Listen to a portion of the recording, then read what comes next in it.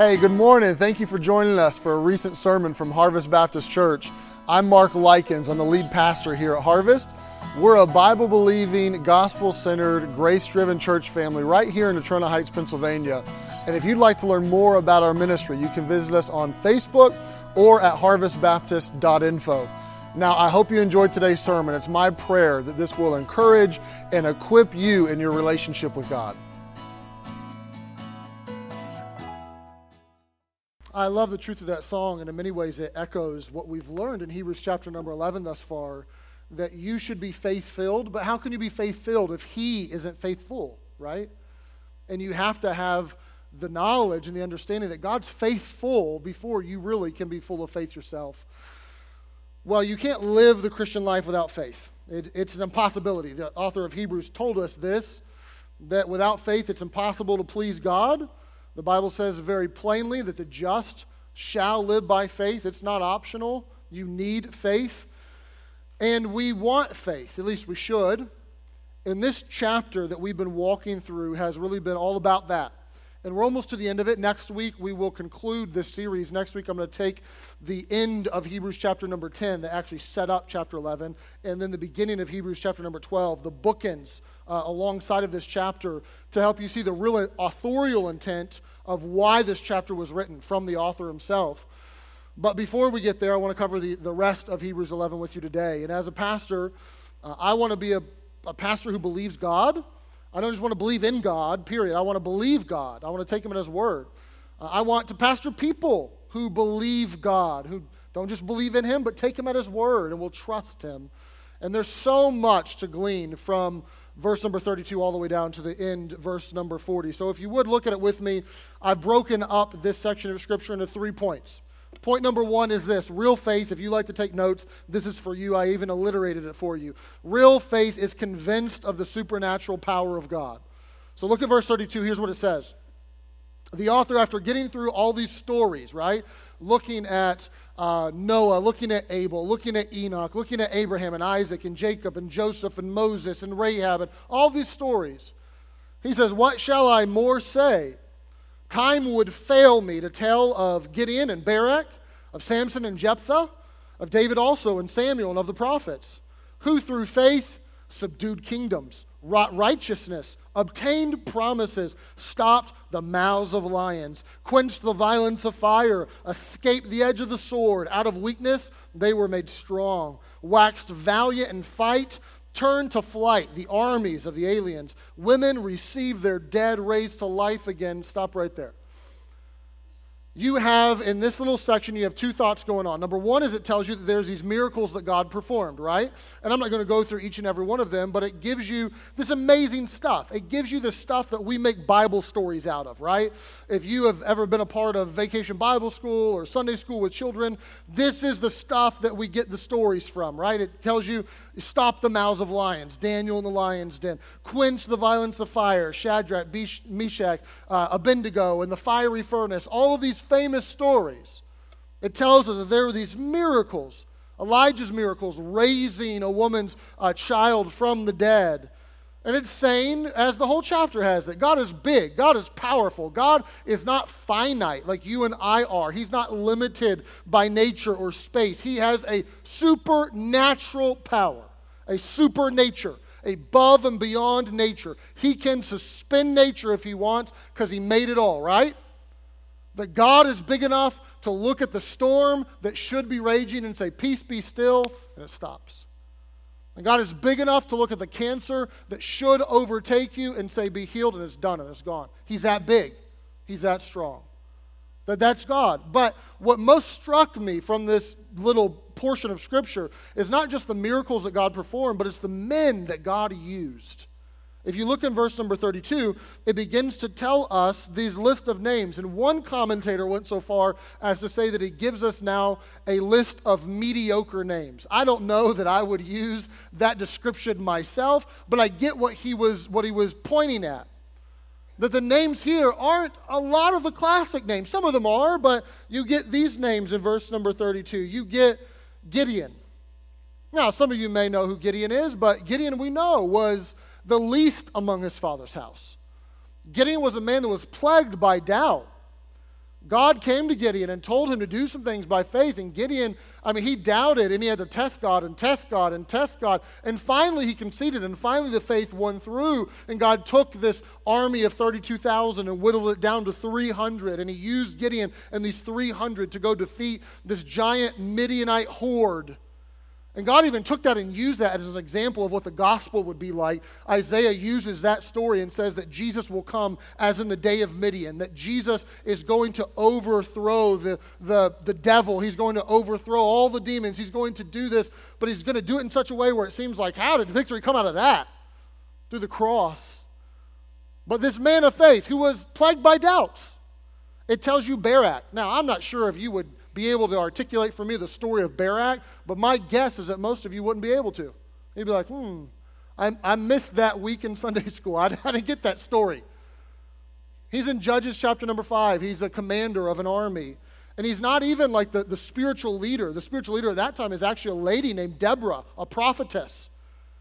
And Deborah comes to Barak and says, in the name of God, go out and I want you to fight. And I want you to fight in valor. And Barak says, no.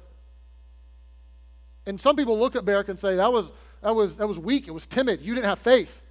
But he said, no, I will, but you have to come with me. You, the lady, you have to be right here with us in the foray. And what the author of Hebrews is saying is that actually was a demonstration of faith, that Barak was like, you're representative of God. I want God with me. I want you to come with me, and I want him in this battle with me. It's this crazy story, but Barak is this man of faith. You have Samson, right? Samson's an unusual character in the Bible. Lots of good and lots of bad. Like that man is all over the place, right? Samson has what I call yo-yo faith. He is down and he is up. He is down and he is up. He is just back and forth. He'll have confidence in God, and God will use him, and the Spirit of the Lord will come upon him, and great things will happen, and then all of a sudden he's filled with lust, and he's pursuing those lusts with all that he has.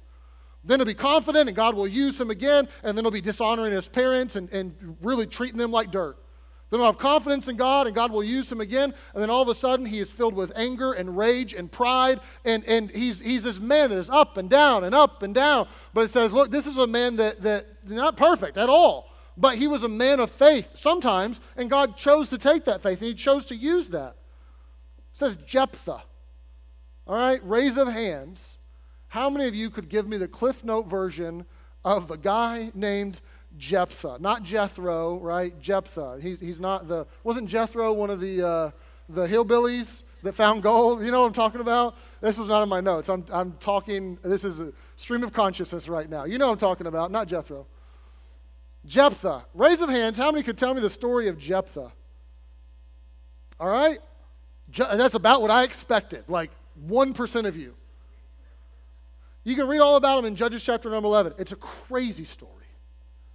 Jephthah has a dad named Gilead, and the descendants of Gilead became the Gileadites.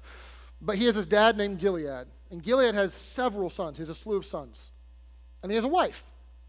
Only problem is that Jephthah has Gilead as a dad, but Gilead's wife is not his mom. And Gilead stepped out on his marriage and went and visited a prostitute. She got pregnant and gave birth to Jephthah. And Gilead actually took the son in and said, I'm going to raise him alongside of my other sons, his half-brothers now.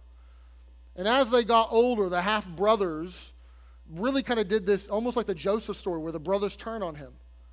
They look at him and they say, we don't want you here. We don't need you here. You're not really one of us. Get out of here. And they don't mean get out of the house or get out of the family. They meant like get out of the city. We do not want to see your face, period. And he leaves. And he goes to this place called Tob. And there he becomes a mighty man of war and a mighty man of valor. And eventually the children of Israel are surrounded by the Ammonites. And they know of Jephthah's reputation. And they send to him and say, hey, would you come back and fight with us, please? We really need some help. We're in deep trouble. And Jephthah says exactly what you would say. You didn't want me then. Why do you want me now? Don't think so. No. Who are you? You literally threw me out of the country, and now you want me to go be your hero? No, thank you. They say, please, please, please, we need you. He says, all right, one condition. You make me the 4-star general, and you put me in charge of everybody. What I say goes. I'm the captain. I'm the commander. I am in charge. If you will do that, then I'll come fight. And they say, we need you, man. Deal. So he goes back. The Ammonites send word, and they tell the children of Israel, they taunt them and say, like, what are you going to do? And Jephthah gives them this response that is beautiful, it is poetic, and it is full of faith, where he says, look, you don't know our God. Our God took us out of Egypt. Our God parted the Red Sea. Our God made the walls of Jericho fall down. And he goes back to all these historical moments, and he anchors his faith to that, and he says, that same God is going to deliver us. He's going to fight for us, and he is with me today. And he has all this faith. And he goes out and he conquers. Only, in the middle of all this conquest, Jephthah makes a very, very unwise and rash vow to God. And he says, God, I believe in you, but just in case, like, my faith isn't good enough, I don't know, can we strike a deal? If you'll help me and you'll lead me to victory, then I vow, when I get back home, first thing I see on my property, I'll give it to you. I'll sacrifice it to you. So God delivers, and he goes home. And as soon as he gets home, the first thing he sees is not the goat, not the sheep, and not the cow, not anything else, but his only daughter greets him and welcomes him and goes to celebrate this victory. And Jephthah falls on the ground and he weeps. And he boxed himself into a corner unwittingly of now I either have to break a vow to God or I'm supposed to kill my daughter. This is a lose-lose. We don't know exactly what happened. If you read Judges chapter number 11, I'll let you look at it and you can maybe debate it in your small group or something. His daughter goes out into the mountains and says, she tells him, Dad, if you made a vow to God, you got to keep it. But give me 2 months. I want to go, the term is, I want to go mourn my virginity. She goes out in the mountains. She's obviously seen that she's never going to be married. She knows that much. And she mourns. She comes back, and then the text just says, when she comes back, from that day forward, annually, or maybe it was quarterly, I forget actually, the daughters of Israel mourned for his daughter. And we're not entirely sure if he literally killed his daughter or if he was just like, she's yours, Lord, and she's going to be no one else's, and she'll never get married, and she'll never have children. People debate exactly what happened there. But we know this much. The man wasn't perfect. Okay? We know this much. It's kind of it's a sticky, scary story. You get to David, right? David's a famous one. But David is also famous for all of his foibles, right? Adultery, murder, deception, terrible family, like really bad dad. Right? Samuel's a prophet, but he's not like the famous prophet, right? Like some of these other prophets, Elijah and Elisha, miracles followed them around like a dog. I mean, it was like they just went everywhere they went. There were miracles all over the place. Samuel never had none of that stuff. And he gives us these names. Why? Why is he giving us Barak and Jephthah and these people? Why are you putting these here as examples of faith? And I can't say for sure, but best I can tell, what he's saying is that God can do anything and God can use anybody. That it's not just the heroes, it's not just the Christians with their capes flapping in the wind, that those are the people God wants to use, the super Christians. God can use anybody. We saw last week Rahab, right? And we learned God can save anybody. But after God saves anybody, God can use anybody. And the truth of this little portion of Hebrews is it's trying to say God wants to use you. God has a plan for you. God, I know that your faith is like a yo-yo sometimes. Mine too, okay? Mine too. I confess. You say, no, not you. You're a pastor. I'm just as human as you are. I will forever and for always be exactly human-sized. You draw my blood and run a panel on it. You know it'll come back? It will not say there's a different species of person called pastor. It'll say I'm human. Just like you, right? I struggle sometimes. I have doubts sometimes. I get frustrated. I'm short with my kids sometimes. I have all of it, right? We're human. And the point is, number one, be encouraged. If God can use these people, if God can use Jephthah, if God can use Barak, if God can use Gideon, who's full of doubts and the least in his family, if God can use David, the murderer and the deceiver and the bad dad, if God can use these people and he can take their faith, as imperfect as it is, and use it, then God can use you. I don't care what you did last year. I don't care what you did last week. I don't care what you did last night. And by I don't care, I don't mean I literally don't care. I mean God can overcome it. God can overcome it. Say, Pastor, I don't know. I'm up and down. I'm all over the place. Be encouraged. God can use you. I would also say, though, be patient, because God can use them. Sometimes, if we're honest, we're more like a yo-yo than we would admit. But oftentimes, we'll look at other people and we'll say, well, compared to me, I'm a bit more stable than they are, and I'm a bit more mature than they are, and we'll get impatient with them. We'll get impatient with them when they don't do what we think they should, or they fall away for a little bit, or all of a sudden they're not as sturdy. No. God can use you. God can use them. Them. No, not them. Yes, them. Yes, He can. Our church should always have a welcome home mentality. The welcome home mentality is really the mentality that the Father had for the prodigal. It is I know you've been away. I know you haven't been perfect. I know you haven't lived life exactly how you knew you should have lived life. You know better, but welcome home. God has a plan for you. God wants to use you. God wants to accept you. God has a plan for your life. That's encouraging. There is a big God who can do supernatural things, both in the miracles, but also in the men He uses. It's miraculous that God would use you, because you're not all that. You're not. Secondly, you learn this truth, though, and this is potent, and this is contrary to what maybe some of you have been taught, but it's the truth. Real faith concedes to the sovereign plan of God. Keep reading in verse number 35, and it completely switches. 35b, others were tortured, not accepting deliverance that they might obtain a better resurrection. Okay, not a resuscitation that the widows had their dead come back. They were resuscitated miraculously, but then they died again one day, but looking forward to a better resurrection, like a resurrection, a life everlasting that's on God's prophetic calendar to happen. They looked forward to that. Others had trial of cruel mockings and scourgings. You may not get scourged, but you'll probably, if you live for Jesus for any length of time in our society, have a trial of cruel mockings. That's probably a descriptor that could fit you.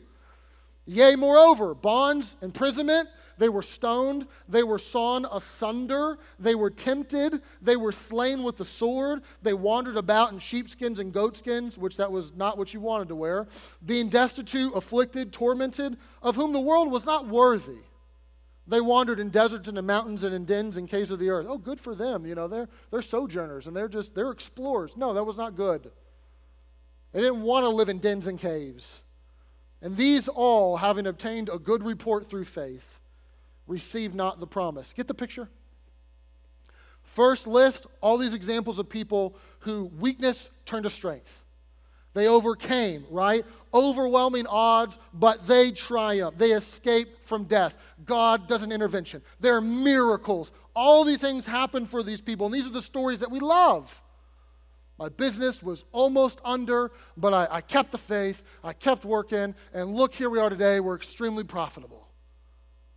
I was on death's door. The doctors had nothing left for me. Insurance wouldn't refer me to the Cleveland Clinic. They wouldn't let me go. I had no human resources, but God touched my body and I'm healed, and here I am. We love those stories. But it says there's others. It doesn't end in 35a. It keeps going. Others who believed God. Others who trusted God. Others who had faith in God. And what happened to them?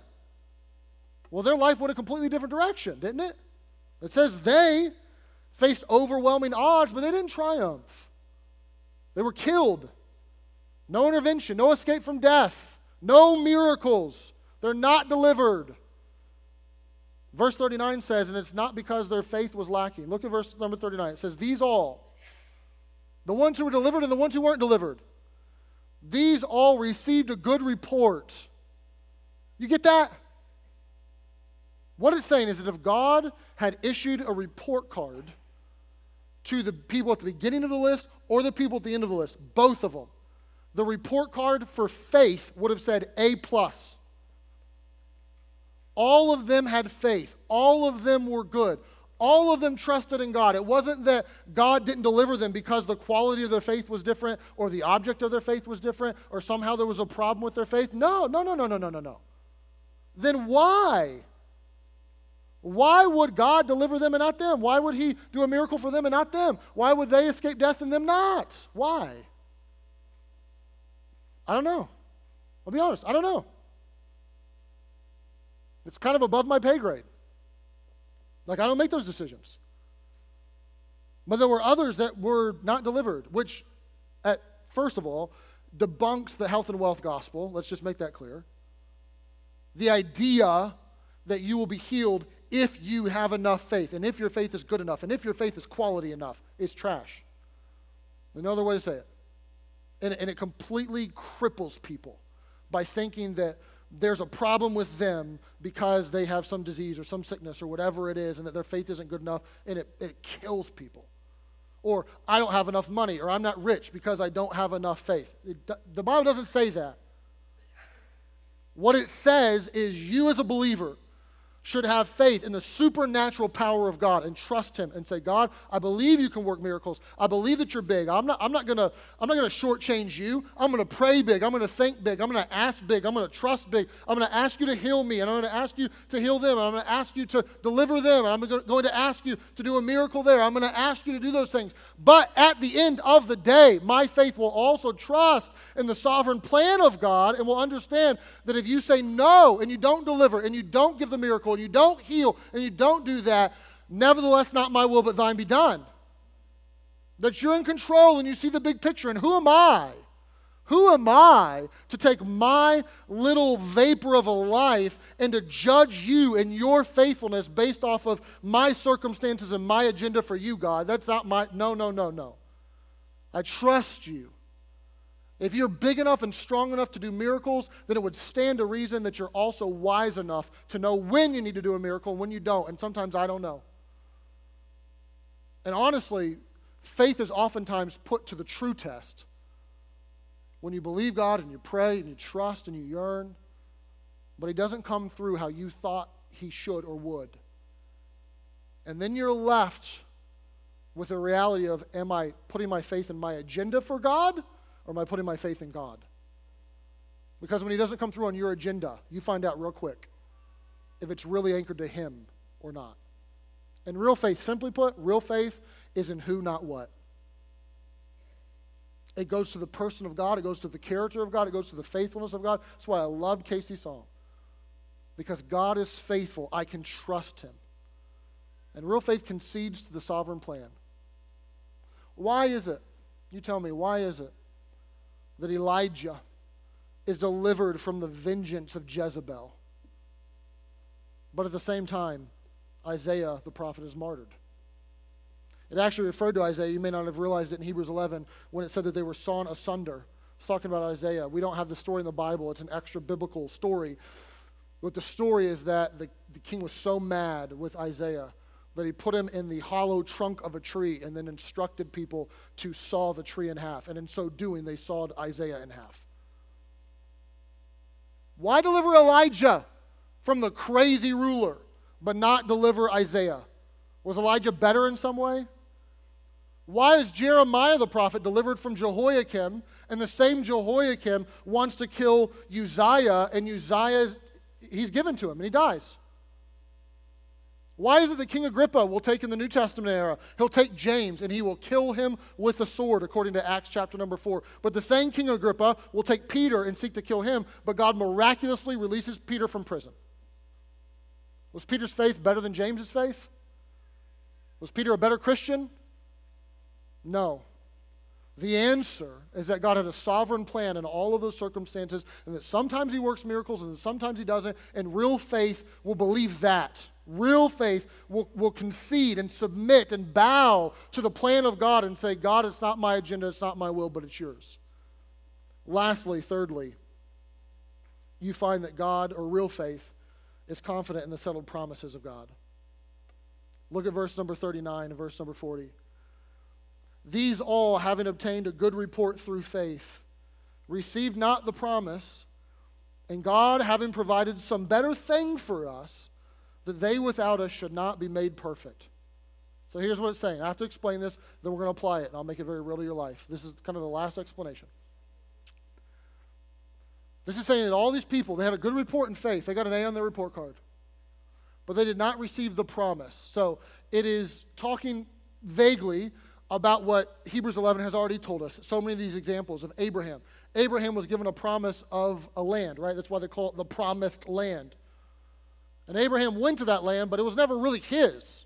He didn't die possessing it. He didn't receive the promise, but he believed God and he trusted him. Moses led the children of Israel out of Exodus to this land, but Moses wasn't able to go into the land, right? He didn't receive that promise. This is saying that there were others who had promises in a resurrection from the dead to everlasting life, but it hasn't come yet, right?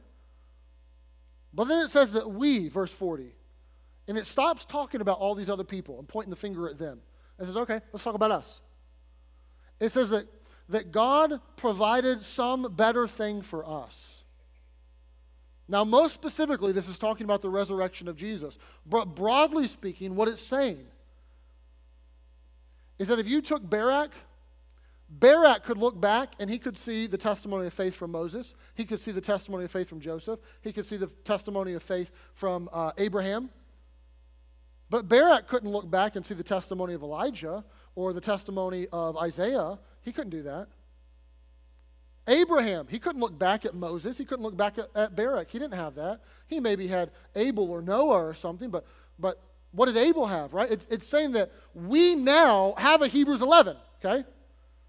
We have the stories. We have the proof. We have all these times where God has showed up and God has come through and God has stepped onto the scene and God has been faithful, and we can see that in a way that they never could, or at least in a clearer way than they ever could. But it's also saying that they had a resurrection of sorts, that they saw these miracles happen, and you would have a Lazarus that raised from the dead or something like that, but they never saw an actual resurrection where God raised somebody from the dead to life everlasting in an immortal body. They never saw that, but we do have that. We have one person in the middle of history, the Lord Jesus Christ, who is raised supernaturally and is raised, not just resuscitated, but raised to new life, everlasting. And we now have this. They didn't have that. And it's saying we have better resources. We have more than they had. And follow the logic.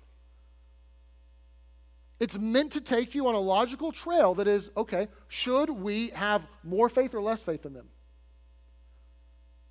Should faith be more difficult or less difficult for us?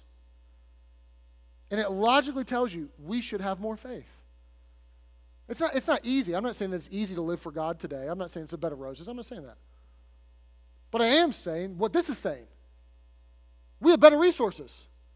We have more stories. We have more examples. We have the Lord Jesus Christ, all the fulfillment of those prophecies that a Messiah would come, that he would live, that he would deliver his people from their sins. We have the fulfillment of all of that. If we can have all of that and see the faithfulness of God and the story of God and God keeping his promises over and over and over, then should not we have more faith? That's what it's saying. If they could hold on to God's promises and God's word, we should be able to hold on to God's promises and God's word in a far more substantial way. That if they have a hold of it, we better have a bulldog grip on it. We should be able to believe the promises of God. Get it? God is big. He can do things. But God doesn't promise you that he's going to do those things for you. Sure, he has some promises of if you believe in him, there's heaven. There's everlasting life. There's hope. Those are sure, but promises that you'll be rich, promises that you'll have health, no. You can't judge God by your circumstances. I love how Warren Wiersbe said it. He said, you better not get your theology from your circumstances. Because if you do that, you may conclude that God doesn't love you. That's true. There's a lot of my circumstances that would lead me to conclude that God does love me. Oh, for sure. But there's lots of things that come into our lives that we didn't want, we didn't ask for. As a matter of fact, we prayed the opposite. We said, no, don't let it. Stop it. Take it. Get it away from me. And it didn't happen. You can't judge the love of God or get your theology of the faithfulness of God from your little circumstances. There's an old Chinese proverb, actually, that teaches this. And the proverb, you may have heard it before, is that there's a farmer, and he has some animals and such, but he has one that's his favorite. It's a stallion that's like his workhorse. And one day the stallion runs away. And the neighbors come to him, and they say, oh, lost your workhorse, huh? God must not love you. 3 days later, the stallion returns, but this time there's 3 mares in tow, these wild horses that were found out in the wilderness somewhere, and brought them back to the farm. And the neighbors came over and said, oh, well, changed our mind. God must really love you. You know, he gave you your stallion back, and he gave you some more horses. A couple days later, his son was trying to break one of the mares, and he got bucked off and fell and broke his arm. In a day and age where you couldn't just go to the hospital and have it reset, it was going to cripple him for the rest of his life. And the neighbors came over and said, God must not love you. A few days went by, and the Chinese army, the recruitment officers came by and said, we're here, we're going to war. Every able-bodied young man has to come with us, and you got to fight with us right now. But because his arm was broken, they said, no, you stay home. And he stayed home, and he helped his dad farm the farm. And the neighbors came over again and said, God must really love you. We were wrong. And the point of the Chinese proverb, although it's not a biblical proverb, the point is valid. You can't base God's love for you on your circumstances. You can't look at the faithfulness of God through the filter of what you want done or what you don't want done. God is bigger than that. God's bigger than that. There's an old hymn. Oh, I say old, I mean real old. It's like 1700s old. It was written by William Cowper. William Cowper is the guy who wrote the hymn, There is a Fountain Filled with Blood. Raise of hands. How many have ever sang that hymn growing up in church? Okay, probably half of you or so. This is not his most famous hymn, but it's one that I think portrays the picture beautifully. And here's what he says. The hymn is called, God Moves in a Mysterious Way. And he's trying to articulate that his ways are higher than ours. And he said, God moves in a mysterious way, his wonders to perform. He plants his footsteps in the sea, and he rides upon the storm. Deep in unfathomable minds of never-failing skill, he fashions up his bright designs, and he works his sovereign will. I love this. Ye fearful saints, fresh courage take. The clouds that you much dread are big with mercy and will break, and blessings on your head. You know what he's trying to say? He's trying to say that real faith will concede, will submit to the plan of God, and understand that God's not your genie. He's not subject to your agenda. But then real faith ultimately is confident in the settled promises of God. That you'll say, I can trust him. I can trust his word. I can trust what he promises. He doesn't lie. He is faithful. I'm going to anchor off to that. And here's the million-dollar question of Hebrews 11, okay? The million-dollar question is this. What is God leading you to do by faith? I want you to chew on that for just a second.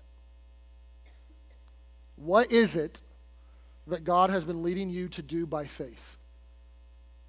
So for some of you, that may be literally just putting your faith and your trust in him for salvation and saying, Jesus, I believe you died for my sins. You rose from the dead. I am anchoring off to you.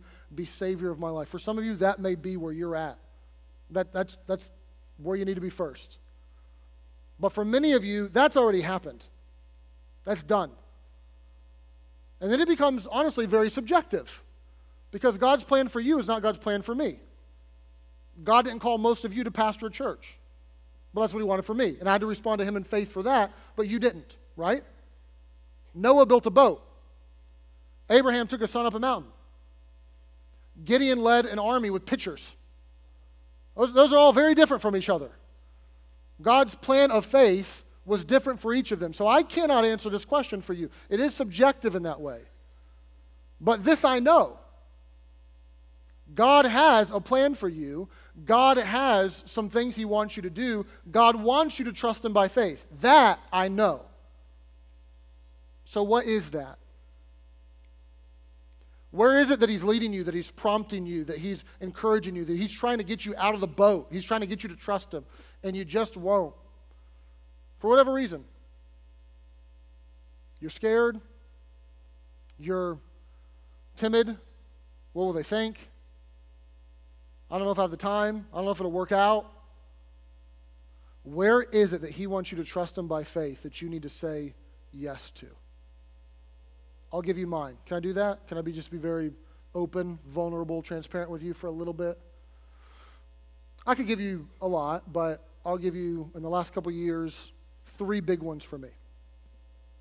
So a couple of years ago, well, actually, you could rewind the tape 10 years ago. My wife and I, we've always talked about fostering, maybe even adopting one day. That's always been a conversation for us.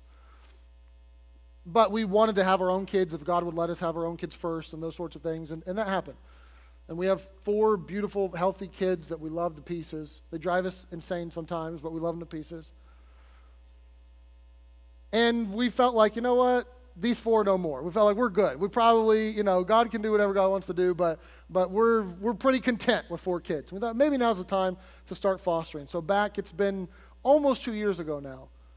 We finally just stopped talking about it and decided we're going to apply. Any one of you that we told we were going to do that, you looked at us like we were crazy. None of you ever, well, actually a couple of you did say something, but most of you never said anything, but you could read it on your face. Like, you got 4 little kids that are like 6 and under. You do not need another little kid. You have enough to do right now, Pastor. Like, don't make your life more chaotic. Like, all of you thought that. But we just really felt like God was wanting us to do that. So we applied and got approved, and now since, I guess, August of last year, we've been a respite home for foster care. We don't have kids with us all the time, but it's been a joy, and it has been so much work and fun for us to have in different seasons and different moments a kid or 2 or whatever in our home with our kids and caring for them and loving them. And it's honestly, it's been a joy. But it was a little bit uncomfortable, okay? It was a little bit uncomfortable. We had to rearrange some priorities. It wasn't necessarily easy, but we really felt we should trust the Lord by faith. Last Sunday, we had a prayer service for those of you that wanted to come that are struggling with just infirmities and sickness, and you're really struggling physically. And to the 80 or 100 of you that were part of that, that was a special, beautiful, unbelievable time together. Like, it was that hour. I told people it was going to be a half hour. I lied. It was not even close. It was like an hour. But it flew by, and it was just, I don't know how to say it other than it was just special. And if you were there, you know what I'm talking about. And so many of you have reached out to me this week and said just as much. But I can be 100% honest. It was extremely uncomfortable for me to go do that. So as a pastor, I can read the Bible, okay? I can read James where it says that the prayer of faith heals the sick. I can read where it says if you're sick, call for pastors and have them lay their hands on you and anoint you with oil and pray over you. I can read that. It's plain. But I've never done that like in a public prayer session way. Like, I never have. I didn't entirely know what to do. If I'm 100% honest, there's a little bit of fear in my heart that some of you are going to point the finger at me and say, you're not even a Baptist anymore. Look at you, you Pentecostal. You charismatic. I know people. Those things go through my head, and it was not comfortable for me to say, look, we're going to do this. I believe God wants us to do this. This is His Word. Let's trust His Word. Let's follow Him. Let's go to Him in faith. Let's say, do some miracles, do some things. We're trusting you, Lord. We submit to your will, but let's trust you. It literally was scary for me to do that. But after a couple months of God prompting and saying, do it, do it, do it, do it, it was finally like, we just have to do this. And it was awesome. It was awesome. We're in the middle right now of a capital campaign, right? And that has played on my insecurities like you would not believe. So, I cried last week. I don't want to cry this week. I'm just as human as you, right? So, we as a church have talked and talked and talked. We've had focus group meetings. We've had other meetings. We've done this. We've done that. Put all the information we could to try to say, what does the future look like? Where do we want to go? Where do we want to push? These sorts of things. How much money do we need from those things? And finally, it came down to like green light or red light. We're going for it or we're not, right? But humanly speaking, there's all kinds of things that go through my head. Well, what if we do this and nobody steps up and nobody believes and nobody gives? You're going to look like an idiot, right? Well, what if we do this and people don't like it? What if they get mad at you? I mean, some people may even leave the church over this. Nobody likes to talk about money. We shouldn't have money conversations for 3 months and talk about a capital campaign. That could be uncomfortable. There's all these things that can go through your head. And eventually, if I'm convinced or you're convinced that God wants you to do something by faith, you eventually have to say, look, voices, shut up. I'm done. I'm turning it off.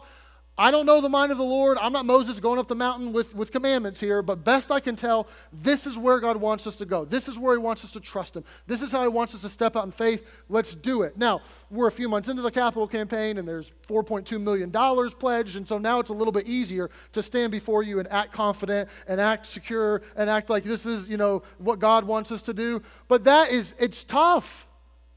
It's scary for me sometimes. It is insecure for me sometimes to do those things. But the point is, if God wants you to do something, follow him. Trust him. Why? Because he's trustworthy. So are mine yours? Probably not. Does God want you to be a foster parent? I don't know, maybe. Probably not. Does God want you to go lead a church in a capital campaign? Probably not. Right? But what are yours? What are yours? What stories will your grandkids tell about when grandma and grandma trusted God in an unusual way? Does he want you to go serve in that ministry, but you feel like, I don't know, like that's, I don't know, the people that serve there, are they going to reject me? Are they going to welcome me? Are they going to want me? Does he want you to go be a missionary and it scares the fire out of you? To leave job, to leave security? I don't know what it is. But here's what I know, that I know. God's faithful. God is big. God is strong. His word is sure. Trust him. Follow him. Commit to him. Don't have just a verbal faith but not in action. Put it into action. Take what he's leading you to do and trust him with it. Pray with me if you would. Father, we thank you for this time. We thank you for the joy that it is to study your word and to try to glean some practical application for it. Lord, we thank you not just for these stories, but we thank you now on this side of the cross for the story of Jesus. That you would come, that you would live, that you would die, that you would raise. That Jesus, you would commit yourself to the Father's will in moments where your soul was exceedingly sorrowful even unto death. Lord, if I read that right, it means that it was not easy to trust and to take the steps of faith that were yours. And God, I pray that you would give us that same courage and that same tenacity. Although all of us have a little bit of a yo-yo faith, I pray that it would be less and less and that we would mature and that we would be more stable. I pray that we would trust you more. And I pray that we would never write ourselves off or let someone else write us off as you can't use us, you don't want to use us, we're not good enough, we're not worthy. I pray that we would see that for the trash that it is and that we would be convinced to the core of our being that you want to use us, that you want to use our families, that you want to use our church, that you want to work, you want to use us, you want to do things. And God, I pray that we trust you by faith, that we would lean on you and that we would submit ourselves to you and that we would know that you're trustworthy. Help us to live these lives. Thank you for the better resources that we have. Jesus, it's in your name that we pray. This morning, I'm going to ask you to remain in a spirit of prayer, and I'm going to ask you, if you know Jesus, to respond to him. Either take whatever that is that he's telling you to trust him with and commit it to him right now, or ask him to give you something. If there's honestly nothing that's on your heart or that he's put before you in a way that you need to trust him by faith this summer, then say, Lord, I'm open. I'm willing. I'll do my best to respond in faith. Give it to me. If you're in the room and you don't know Jesus as your Savior, we've already said it in this sermon. But he loves you. He came for you. He died for you. He rose from the dead. And if you will put your faith and your belief in him, he says, I will save you. You can't save yourself. You can't rely on another God or another religion. It's Jesus and Jesus alone. And if in this moment where you sit right now, you'll call out to him in prayer and you'll say, Jesus, save me from my sins. Jesus, I put my faith and my trust in you. Jesus, be my Savior. You and you alone. If you will pray to him, if you will ask him something like that, he says, he promises that he will. He will save you from your sin. He will come into your life. He will change you. He doesn't promise that it'll all be easy or that it'll all be just a bed of roses. He never says that. But he does say that he's trustworthy and that you can anchor to him. So if you never have, today, may it be your day. Put your faith in the Lord Jesus Christ. Trust him. He loves you. Lord, if there's someone that doesn't know you right now, I pray that your Spirit would work. I pray that your Spirit would speak to them and that they would call out in faith, that they would receive you right here, right now. Lord, I ask that you would do that. Thank you that the promises of your word are yes and amen, that they are sure. Thank you for making it so clear that if we believe in you, our sins are gone, we're justified, we have right standing with God, heaven is our home. Thank you for those promises. We love you and praise you that you would make them for us, that you would make a way for us. And Jesus is in your name. Amen. Well, church family, I love you. We're going to baptize a few people this morning. I'm excited about it. But before we do that, we're going to play a little announcement video and let you know a few things that are happening. We actually, in the summer months, we have probably more that happens on the church calendar than in the spring even. There's always a lot to do. So pay attention to this, and as soon as it's done, don't run out. We're going to do a couple baptisms, and you'll be dismissed.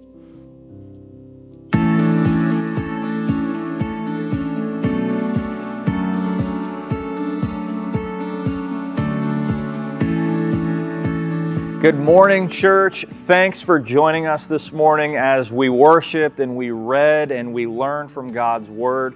We hope it's been an encouragement to you. If this is your first time or maybe you just haven't been in a while, we want to say a special welcome to you. On your way out today, make sure you stop by the welcome desk because we want to put a gift in your hand and give you a Bible if you don't already have one. On Saturday, June 4th from 10 to 4, Jim Braceland of Silent Word Ministries will be holding an event for the deaf community called Fantastic Saturday. If you know who might be interested in attending, you can pick up a flyer to share with them at the welcome desk. Our next Intro to Harvest class is coming up on June 5th after the 10:30 service over in the cafeteria. Here you can learn about our mission and our church family and how you can be a part of it. Snacks and childcare will be provided. There has been a lot of confusion about the abortion-related recent Supreme Court ruling and how it affects Pennsylvanians. Please join us for a brief meeting after the 10:30 service today as Dave Coyle addresses questions, provides clarity, and gives direction on how Christians can be involved moving forward. We are really excited about what God is doing here at Harvest through our capital campaign, and we recently had time to sit down with the Hazlets to hear their heart. So let's take a moment to hear what they have to say. Hi, my name is Brian Hazlett. And I'm Lori Hazlett. And we have been attending Harvest for 15 years, and we have 4 children. I currently serve in the nursery ministry and also in the orchestra, and I work in the school office. Currently, I serve in the orchestra and the audiovisual ministry, as well as Awana on Wednesday night. We've been attending Harvest since 2007, back when we were on Kenneth McCargo in New Kensington. I remember parking at L&M Tire and walking across New Kensington to get to church on a weekly basis. Shortly after we started, they did the first capital campaign to build the current facility that we're in. And that church seemed comfortable, even though it was small and crowded. But now that we have been in the new facility, we've seen lots of growth here. Our Wednesday night, we have several hundred children here. Sunday morning, same thing. We now have a full orchestra, a larger choir, and we have an academy now that has over 300 students involved, all which would not have been possible without the capital campaign back in New Kensington. Last time our campaign was more like a fundraiser where we had one large Sunday where we took in an offering. This time it's a capital campaign where we're asking everybody participating, everybody having equal sacrifice, not equal giving, but everybody participating in equal sacrifice over a longer period of time. We had been discussing the capital campaign, and we had been discussing how we were going to participate, and we had a number in our head. Mm-hmm. Since then, we have had our visit. God was challenging us through that visit as we learned more about what is going to occur in the capital campaign, and we are going above and beyond even where we started. We are going to be stretching our faith. We're going to be expecting God to help provide. I think one of the things that really excites me with this capital campaign is not only the addition of the auditorium, but all of the classroom space that can be used both for the church services and for the classrooms. I mean, the kids that we are reaching, we watch these academy kids come in here never having been in church, And 4 months later, parents are calling teachers saying, I don't know what the difference is, but we're gonna bring Johnny up to Awana on Wednesday night. Next thing you know, they're getting plugged into a group. We've never had the ability until this building to have 50 kids in Awana in the 5th and 6th grade on a Wednesday night, and 70 students in youth group as well. How many more people we can reach if we had more space, if we had the ability to house more people on a Sunday morning. The groups are full, the classrooms are full, the Sunday school, the junior churches is full, and there's still people wanting to come. And I can only imagine how exciting it's going to be when we have that new auditorium that can see additional people, additional families can come. So every Sunday we walk in the doors and we see that big banner above the fireplace about making mature followers of Christ. And the Capital Campaign ties into that perfectly. With the additional classroom space and nursery space and auditorium space, we're trusting that God is going to use Harvest Baptist Church to make mature followers of Jesus. It is exciting to hear the heart behind other members who see the importance of what we're doing through the Capital Campaign. I know that many of you have already had your visit and started making your pledges. For that, thank you. If you haven't had a visit yet, I want to encourage you, reach out, head over to the welcome desk, or go on our website and request that visit. Next Sunday night at 6 o'clock is our night of worship. We'll gather and sing, pray, and worship together. As Harvest launches on to a new chapter with the growth of our academy and moving forward with the Capital Campaign projects, we want to pause and praise Him for all that He's doing in our church. We are asking that the church come together during this special service, praying for God's guidance and praising Him for His provision. Nursery will be provided. Thanks again for joining us this weekend for worship. If you decided to accept Christ today, we think that is absolutely awesome and we want to celebrate with you. Make sure you stop by the welcome desk so you can meet one of our pastors and we can partner alongside you as you begin this new relationship with Christ. You can connect with us throughout the week on our website at harvestbaptist.info and on all of our social media platforms. You are dismissed and we'll see you next week.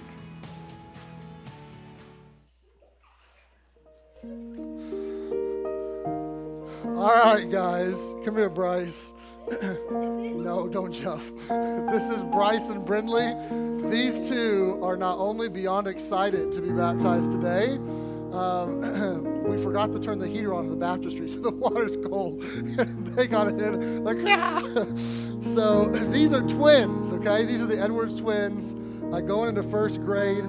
Don't be shy now. We were having a swim party while you were watching a video, so forgive us. We were having fun. But I'm excited for these two. I'm excited for the whole Edwards family. And it's a joy. I don't care if someone's 6 years old or 60 years old. To see people put their faith in Jesus and want to follow Him in baptism, right? This faith in Jesus is an internal thing, but this baptism step is an external thing. And so we get to see these two be baptized. Bryce told me, we both wanted to go first, so we played paper, rock, scissors, and I won, so I get to go first. So, Bryce, I'm going to ask you a serious question. Have you put your faith in Jesus? Yes. Do you believe He died on the cross for your sins? Yes. Do you believe that He rose from the dead? Yes. And I get to baptize you as a brother in Jesus in the name of the Father, the Son, and the Holy Spirit. Plug your nose. Buried in the likeness of His death and raised in the likeness of His resurrection. You come right here. Now listen, Bryce. You get to, Brindley, you come right up here. They want to see your face. You get to cheer your sister on, okay? This is special. You guys got to be born together. You get to be baptized together. This is special. Brindley, have you put your faith in Jesus? Do you believe that He died on the cross for your sins? That He rose from the dead? Then I get to baptize you as a sister in Jesus. Come right down here. Plug your nose. Buried in the likeness of His death and raised in the likeness of His resurrection. All right, you two, come on this way.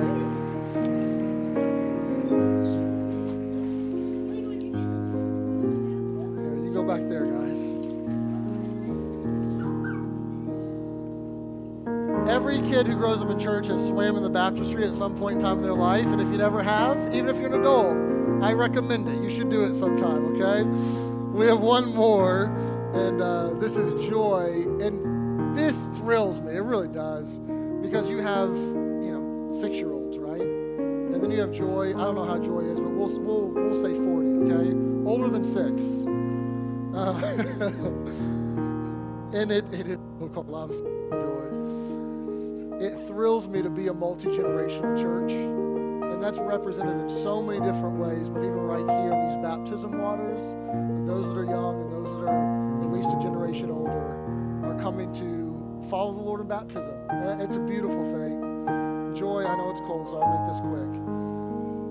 She came to me about, a month and a half ago, and if you think about it, pray for Joy. She's been through a lot, lost her husband recently. And about a month and a half ago, she came to me and said, Pastor, I've been a Christian a long time. I know the Lord, I'm saved. But someone told me many years ago that I wasn't good enough to be baptized. Is that true? I said, Joy, that's not true. She said, can I be baptized? I said, I would love to baptize you. So today, we get to be a part of something super special. Something super special. Something that the Father looks at, a step of faith like this, and He's pleased with it. He really is. Joy, if you put your faith in the Lord Jesus, then I get to baptize you as a sister in Jesus in the name of the Father, the Son, and the Holy Spirit. Step forward just a little bit. Plug your nose. Buried in the likeness of His death, raised in the likeness of His resurrection.